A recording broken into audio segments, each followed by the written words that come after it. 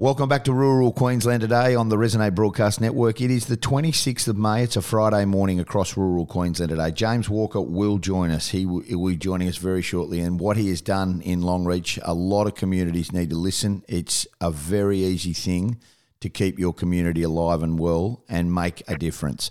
So much to get through this morning. Senator Susan McDonald joining us this morning, the Shadow Minister for Resources, Shadow Minister for Northern Australia and Senator for Queensland. Good morning, Senator. How are you? Well, I'm terrific, Ben, and I just want to give a shout out to what James is doing in Longreach as well. That is exactly the kind of investment in your community that, not everybody can do, but he's had the foresight, and I guess that's, the Walkers have been in Longreach for a very long time. The community's in their blood, and I want to shout out to him as well because I'm, incredibly proud to know somebody who's really having a go in their community and trying to solve the problem of the vet shortage, which is, very serious and real right around the country. From that to the entrepreneurial foresight, we're going to talk to him shortly as well. Radical animal activists, thugs, bullies and terrorists. That's what the headline read from yourself with the media release, and we need closer security and scrutiny on these guys.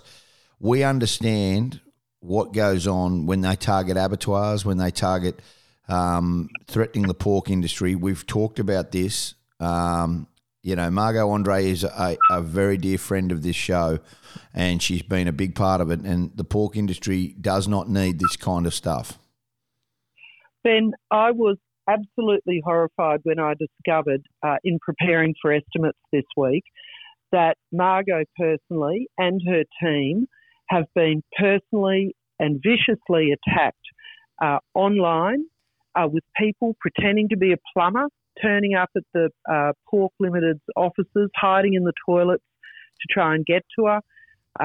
We know that we've got pig farmers. They don't know when they swing open the doors to the shed whether or not there'll be somebody there, whether somebody's tried to get in and steal piglets.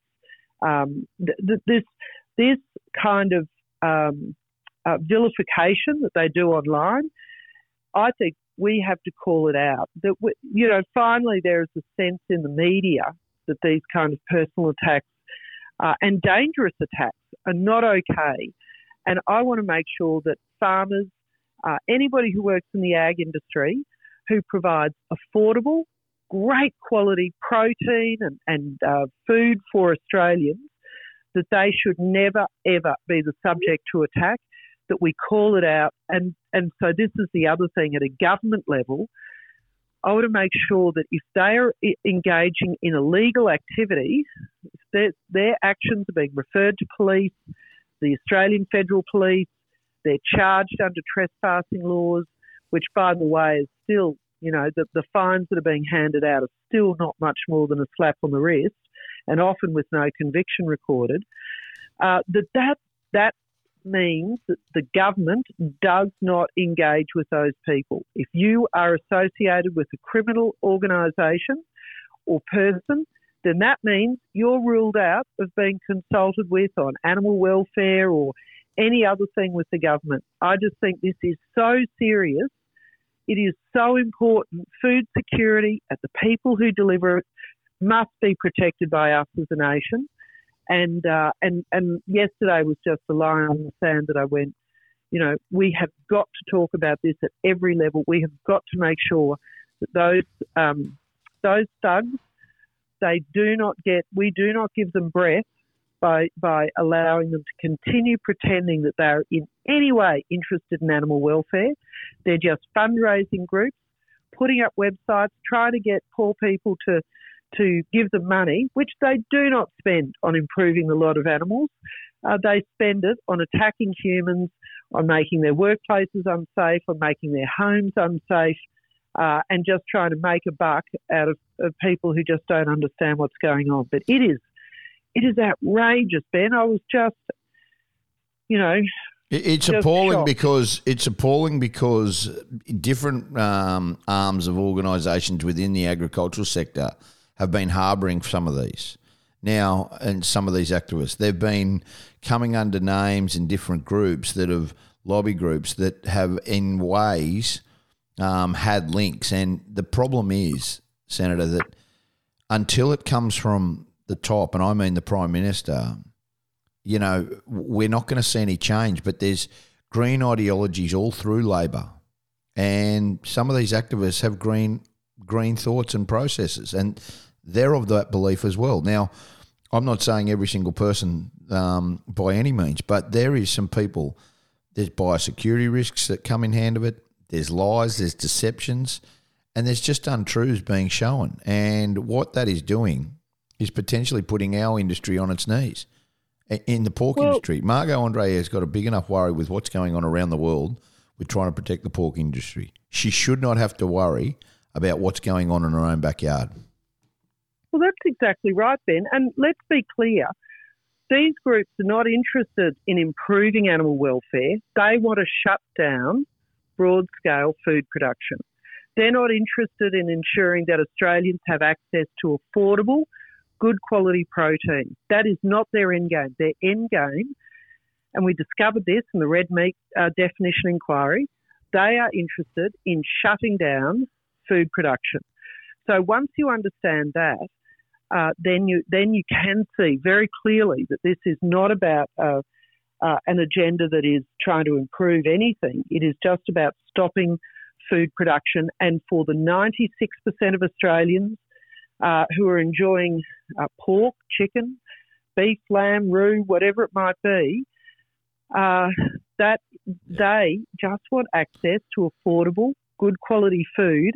And when these activists, who are a tiny percentage of the population, when they get to run the show, when they get to decide who feels frightened about going on social media, going into their office, or even if they've discovered their home address, then that's it. That's the line, isn't it? Yeah. And I'm worried now because there's this group within Labor called Lean, and one of their stated objectives is 50% methane reduction by 2030. Yeah, what that means is the end of broad-scale animal production, because the technology to reduce methane to that scale is just not available to the 26 odd million cattle and the 5.5 million pigs, that we run in this country. So, this is very serious stuff. We cannot let them get the door open an inch, because Australians want affordable, good quality food. Australian farmers and graziers provide it, and we have to protect them. Yeah, no dramas at all. The big thing about it is that we are making people aware of this. Margot is going on the attack, and rightly so. She's on Sydney Airways today, and that's the big thing as well. Let's talk about the lack of funding. The Inland Freight Road, we're talking about the Ring Road in Rockhampton, the Warrego Highway. I mentioned this yesterday, just about the fact that when the government delivered their budgets, they were going to do all this spending, and then now they're delays. Now they're putting it back. They're holding back funding. Well, at what point do people's lives and livelihoods come into play here? Why the delay? And geez, it's a dangerous game to play. Well, then it takes a generation to get a project approved, and then to start, get contracts let, start construction, and to move for something to be finished. So every time that a government delays or reviews projects, that sets it back, probably by years, because the contractor who was ready to do the work, that person's now gone to have to find other work. They can't sit around on their thumbs hoping that it'll all come off. They have to keep, paying the bills, employing their staff, paying the lease payments on the contracting gear. So we've just had delays on every single infrastructure project that wasn't started when the coalition went out of government. That includes the inland freight route from Charters Towers to Mungandai. You've named others, the Rocky Ring Road and the Beef Roads, the Northern Australia beef corridors, roads that are unsealed, which we were just trying to get tar on. This is it's really enough to make you weep because it is hard to get onto a priority list, particularly for regional and remote Australia, because there's not a lot of traffic on the road. There might be more stock than there are humans, but they're important connectors, particularly if they're outside of flood areas, so that we can keep running all year, not just for 7 or 8 months of the year, which it often is in the Cape and the Gulf. So, Ben, you're right. This is incredibly important. I don't understand what the Minister doesn't understand about getting the department to do more reviews, because the department has done reviews. That's how you get on a priority list.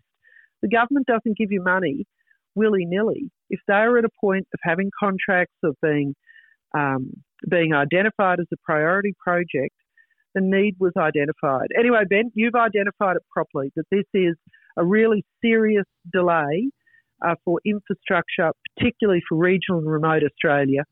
And once again, we're back to being run out of Canberra. It's enough to make you weep. They're moving staff back to Canberra. Projects are on the go slow. But the places that produce the wealth of the nation, mining, agriculture, they are now back at the bottom of the list. Anyway, thank you for raising it. No, it's a very important. We certainly are. Now, listen, next Wednesday, your beloved Queensland go to Adelaide. I'm surprised you haven't got the golden ticket there as the senator for Queensland. And I thought maybe you might be in Adelaide watching your beloved Maroons play. Well, Ben, I've got this thing called a job. Everybody suffers from these things, and I will be at estimates for another week in Canberra. Doing the good work. So no, I won't be there to cheer the Maroons on. But I'm excited. Every year it's a new year, isn't it? How will we go? I'm very hopeful that we'll win this year. Look forward to catching up at Rural Press Club today, mate. Obviously, a big luncheon on today in Brisbane, so I look forward to catching up with you there today. Thanks a lot, Ben. Good Talk on to you next week. Senator Susan McDonald. We'll take a break, come back. This is Rural Queensland Today. It is Friday morning, the 26th of May.